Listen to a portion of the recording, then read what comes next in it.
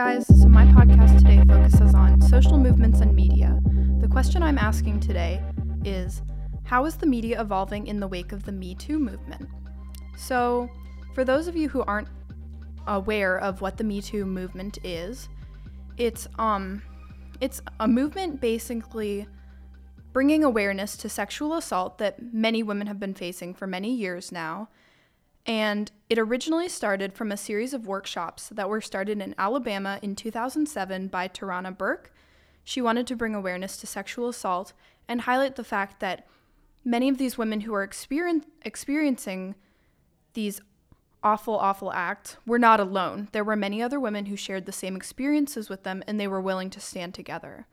So she had been helping with these workshops for a long time, but the hashtag itself, the hashtag MeToo, went viral in October 2017. And within the first 24 hours of the use of this hashtag, it had been retweeted 500,000 times. That just goes to show how prevalent this issue is and how many women were facing this issue in the workplace and in their daily lives. I was doing some research before I started this podcast, and I found an article called Reckoning with the Silences of Me Too. And this is by Ashwini Tambe, and it's on page 197. It said that within the first 24 hours, it had been retweeted 500,000 times. According to Facebook, nearly 50% of U.S. users are friends with someone who posted a message about experiences of assault or harassment. Again, that just goes to show just how prevalent this issue is and just how deeply rooted in our society sexual assault and sexual misconduct are. I'm not saying that that's right, obviously, but I think that this just goes to show just how ingrained it is in our daily lives. So after the Me Too movement started, there was a wave of action in which many of these top-level executives were accused of sexual misconduct, sexual assault, in order to exert power over their subordinates. So the beginning of the downfall of these executives began with a story published by the New York Times on director Harvey Weinstein's history of sexual assault. So he went to jail, he was prosecuted, and then after that, many top executives were fired, suspended, or resigned immediately, but others have gotten away with a mere slap on the wrist. So just because there was tremendous progress and quick turnover with some of these CEOs and executives, not every single one of them was given the treatment that others were. So a lot of them got away with what they did even in the midst of this movement. The next thing that I found while I was doing this research is something called the Shitty Media Men List. Yes, that's the name. That's the official name. I was a little bit surprised at first too. But the Shitty Media Men List is basically a master list of men in journalism who were accused of sexual assault, and this whole spreadsheet was composed by a woman named Moira Donegan. And something that I found really interesting during my reading was that Moira Donegan has faced constant threats since publishing the list, and she only had it live for 12 hours before she privatized it again. I guess I'm not sure if that's the right word, but before she made it private again. So this fact that she was facing these constant threats, and she still is since publishing the list, this proves her point about the dangers faced by women in these fields. There's constant threats for not being subordinate and not being willing to go along with whatever is expected of you, even if that's cruel or inhumane. So I did some further research because I wanted to know about some of these figures in media in particular, because that's what we're going to be focusing on today. One person that I found is named Lockhart Steele. He was one of the first people to be fired after Harvey Weinstein in the wake of this movement. So Lockhart Steele was the editor-director of Vox Media, and he was quickly fired and permanently replaced by a woman named Melissa Bell.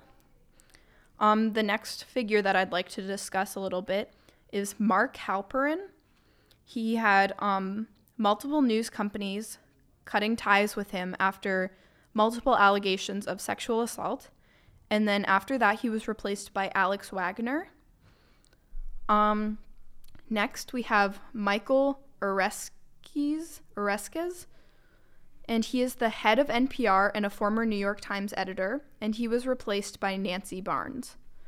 So obviously there has been a lot of examples of these executives being replaced by women after being terminated because of allegations of sexual assault, which is tremendous progress, but this is not the case in every situation. Obviously, many of these high-level executives are still doing their jobs without any substantial consequences, which is a really big issue that we should still be focusing on, but I think that much of that progress is still to come because this is a recent movement.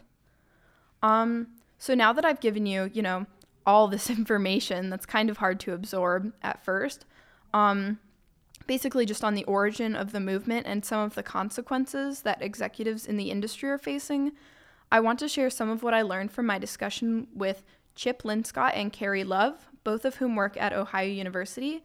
I was lucky enough to speak with them during their tour of the Grid Lab at Ohio University, which focuses on virtual reality. So I asked them 3 questions. First, I asked, how is the media evolving in the wake of the Me Too movement?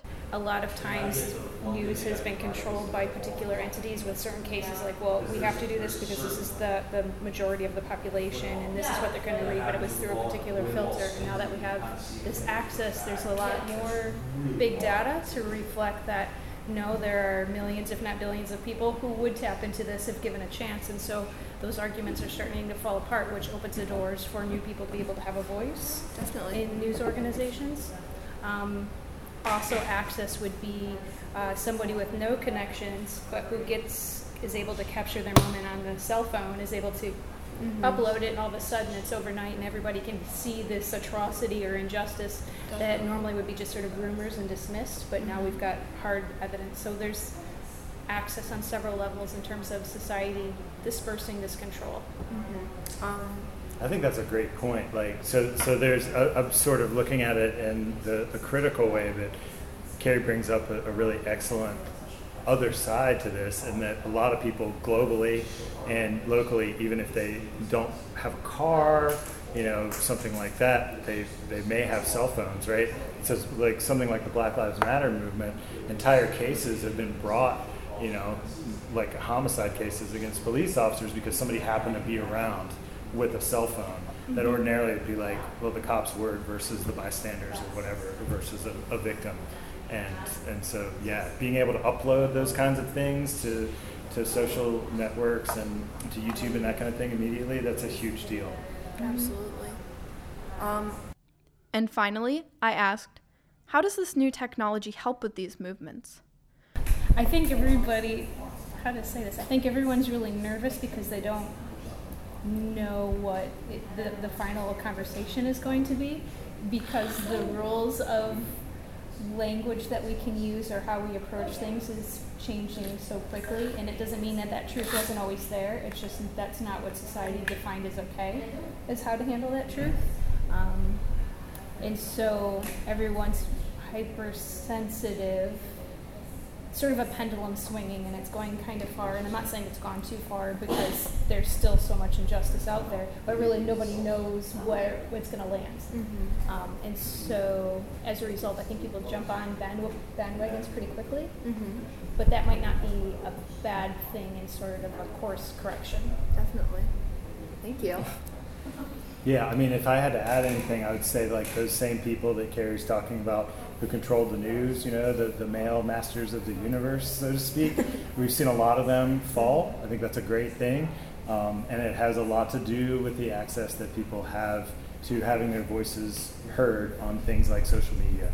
Whereas if you write a letter to the paper in like 1985 and you're like, hey, this very wealthy and powerful man sexually assaulted me, they're like, whatever, or the story gets killed because he is wealthy and powerful. He owns the newspaper. Exactly, or his friends do, right? Yeah. And so we've seen a lot of that come out, even from decades ago, and that's a really incredible. So I know that we've heard a little bit from their perspectives, but I thought that I would at least discuss my personal take on it, maybe give some food for thought, and it's up to you whether you agree or disagree with it. But I think that media tomorrow, not from a technological standpoint, which is mostly what they were focused on, but I interpret it as media that's more accessible for all groups.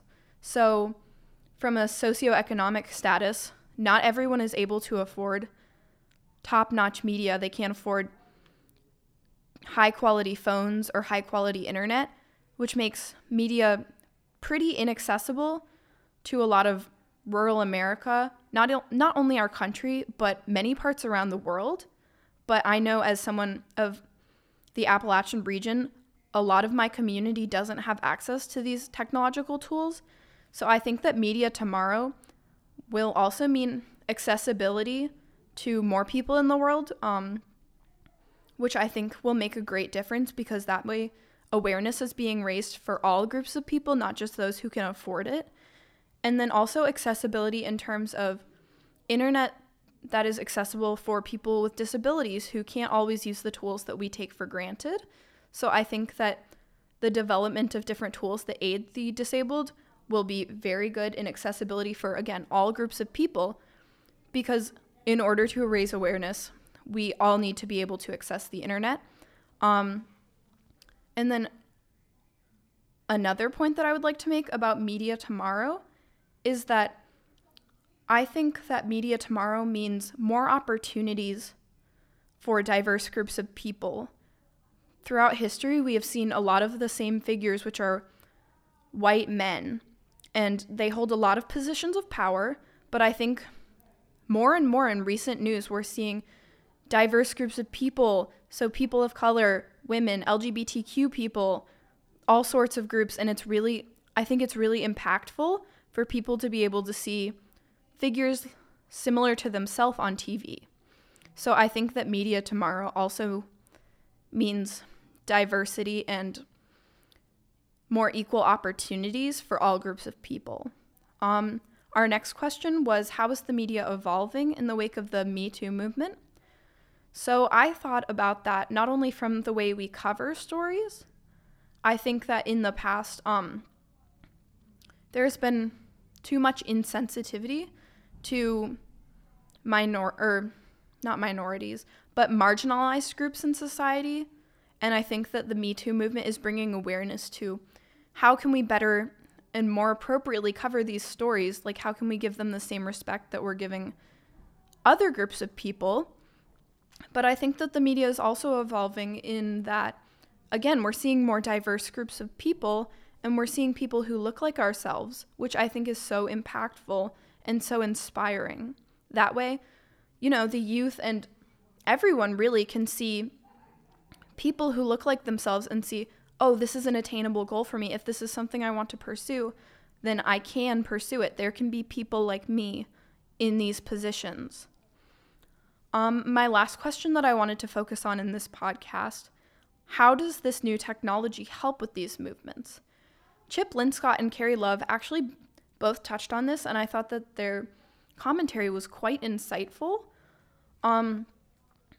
With the progression of this technology, again, there's more accessibility for people who have not been able to access it before, and it's also going to change the way that we can tell stories.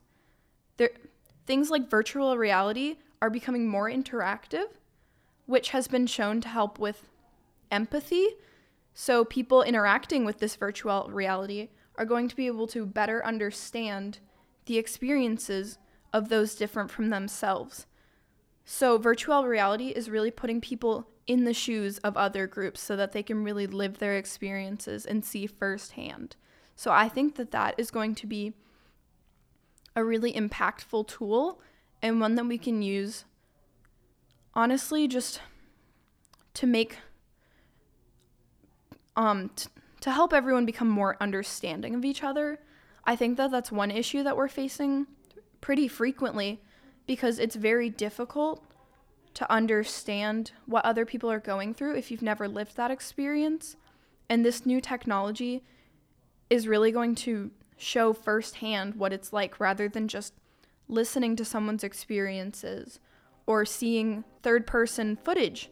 This is first-person experiences. So I know that that's a lot of information to digest, but I hope that you'll give it some thought. I really hope that you enjoyed this podcast, and I really hope that you learned something. Thanks for listening. Once again, this was Julia Weber for the Scripps High School Journalism Workshop.